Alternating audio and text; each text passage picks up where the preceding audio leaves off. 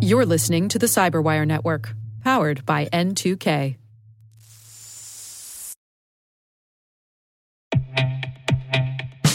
And now a word from our sponsor, SpyCloud, the leader in operationalizing cybercrime analytics. Traditional threat intelligence is a thing of the past. Cyber criminals are stealing vast amounts of credentials, session cookies, and financial data every day, and it's hard to keep up. SpyCloud is the trusted partner businesses turn to fully understand their darknet exposure risk and neutralize threats before it's too late. SpyCloud alerts your organization as soon as an employee or customer's data appears on the darknet, so you can act faster than bad actors to prevent cyber attacks like ransomware, session hijacking, account takeover, and online fraud. With insights from the industry's largest repository of recaptured data, protect the digital identities and systems most important to your business. Get your free corporate darknet exposure report at spycloud.com/cyberwire and see what information criminals have in their hands today. That's spycloud.com/cyberwire.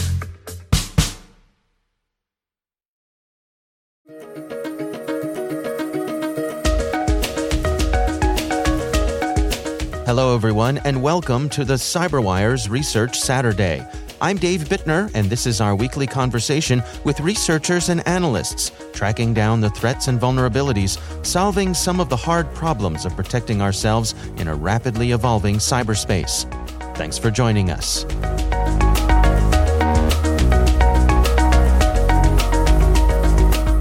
What the team noticed as part of the tracking activity was a new .NET-based malware and the DNS backdoor component that we'll shortly talk about being used for espionage. That's Deepan Desai. He's Chief Information Security Officer and VP of Security Research and Operations at Zscaler. The research we're discussing today is titled Lyceum.NET DNS Backdoor.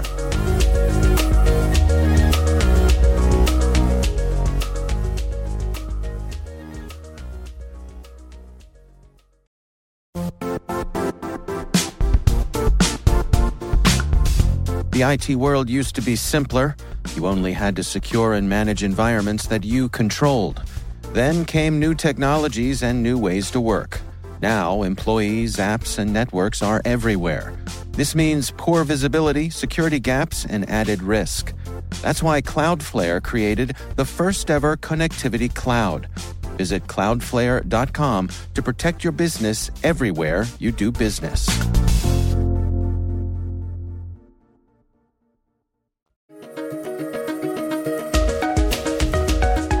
Well, let's walk through it together, and let's start at the beginning here. I mean, how does someone find themselves victim of this? How do they find their way in? Right. So in this case, I mean, the group, the campaign that the team discovered was where the Lyceum threat actor was leveraging the military affairs as a theme. Specifically, they were talking about Iran deploys drones to target internal threats and protect external interests. And that was the theme of the lore that was being used to get the victim to click on a link and get the infection chain started.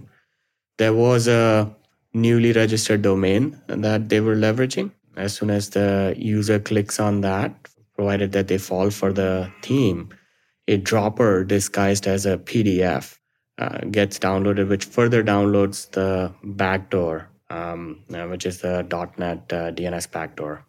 So just to be clear here, I mean, it starts off with a phishing email with you say sort of a subject-based lure, and then we try to get them to click through and then ultimately deploying that dropper. Exactly.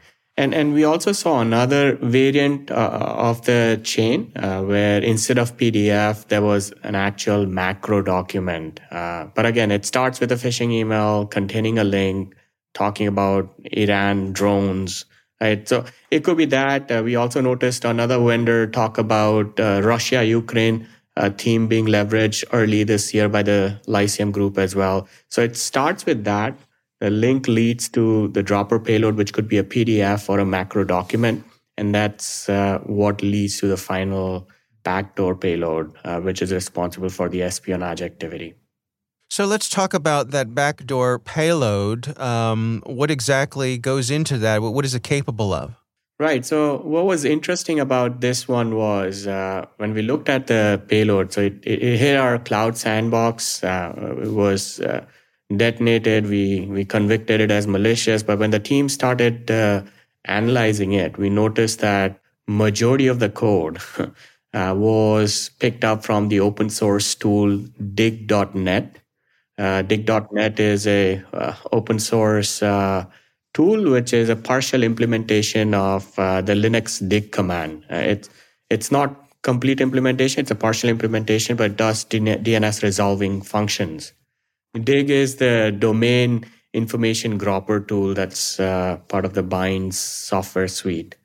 But coming back to the point, majority of the code base was this open source tool, and they customized it as part of this backdoor to then leverage it to perform DNS hijacking as well as DNS-based CNC activity.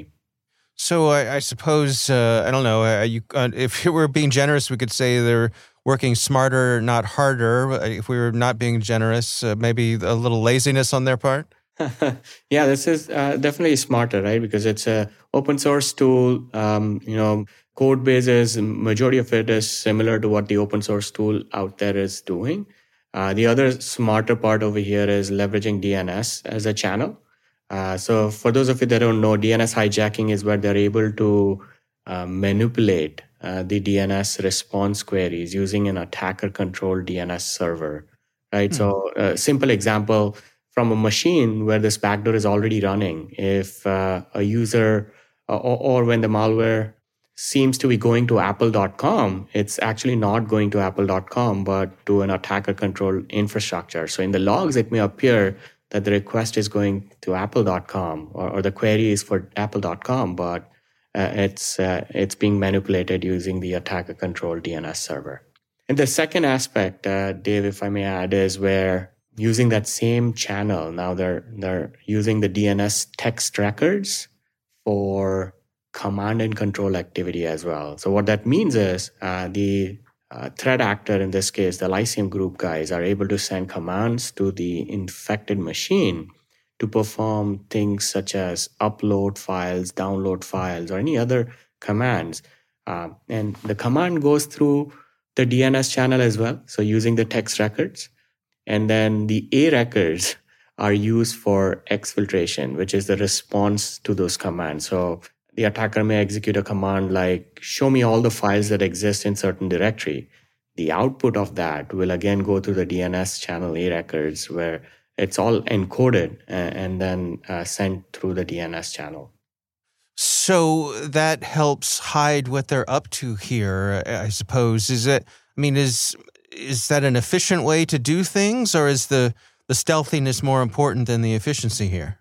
It is more towards the stealth part, like they're trying to evade detection, right? We're using this channel, so it's more towards that than efficiency. So what does it appear that they're after here?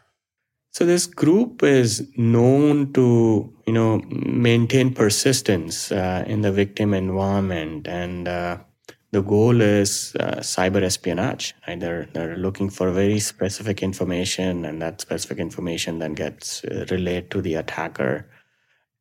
In this case, they were using military affairs team, so it's reasonable to assume that some of the government sector organizations were being targeted. So in one of the cases, it was the Iranian drone team. In the other case, as I mentioned, it was Russia-Ukraine team, where some of the other regions, government sector was being targeted. And how are they maintaining persistence on the machines that they're able to infect here? Yeah, so they will, once the user falls for the phishing email, right, and the link gets downloaded. In case of PDF or the macro document, the malicious backdoor will get downloaded, and it will use the startup option to basically make sure every time the system reboots, the the backdoor executes as part of it. So they're able to maintain persistence and stay under the radar, because the only communication that's going out as a result of this backdoor, as I mentioned, is DNS protocols on the network layer as well. You're not seeing some suspicious activity. It's all DNS queries. So does that mean that they're successful in evading typical endpoint protection? In many of the cases, yes, they are able to do that.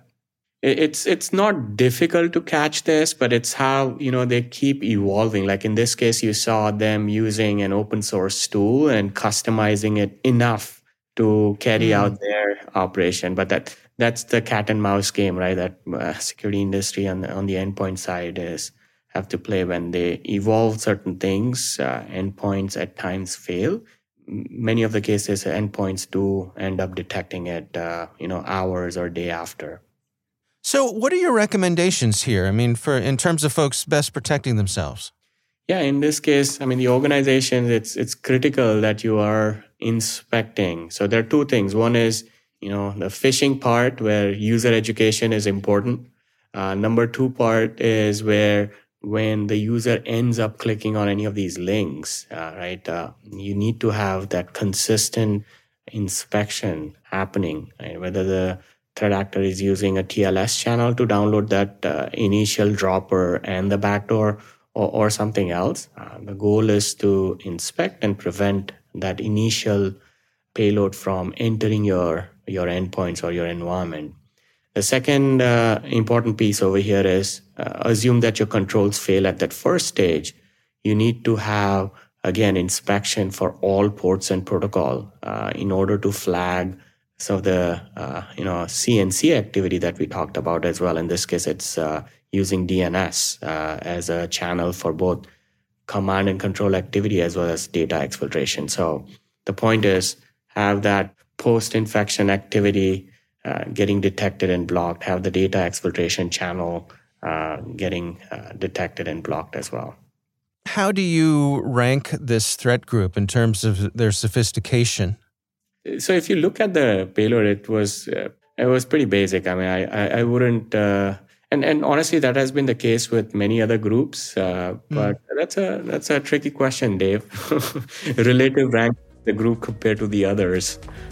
Right, because it's not necessary. Sometimes simpler can be effective, right? Yeah, exactly. Yeah, it was simple, but it was effective.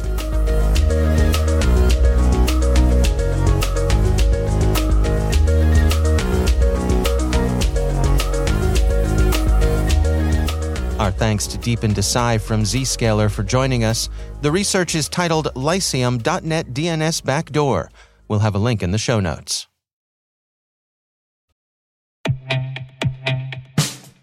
And now, a message from Cyberbit. Mastering cybersecurity is like mastering a sport. You build muscle memory through rigorous practice, then you train as a team to foster cohesion while operating under pressure.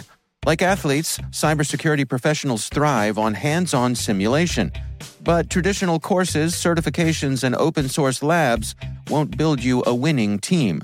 You need Cyberbit. Cyberbit offers a hyper-realistic simulation environment for your SOC, IR, and C-suite to refine your skills, all using the market-leading SIMs, EDRs, firewalls, and WAFs they use every day. Cyberbit is offering CyberWire listeners a free live-fire exercise. Sign up your team now at cyberbit.com/cyberwire.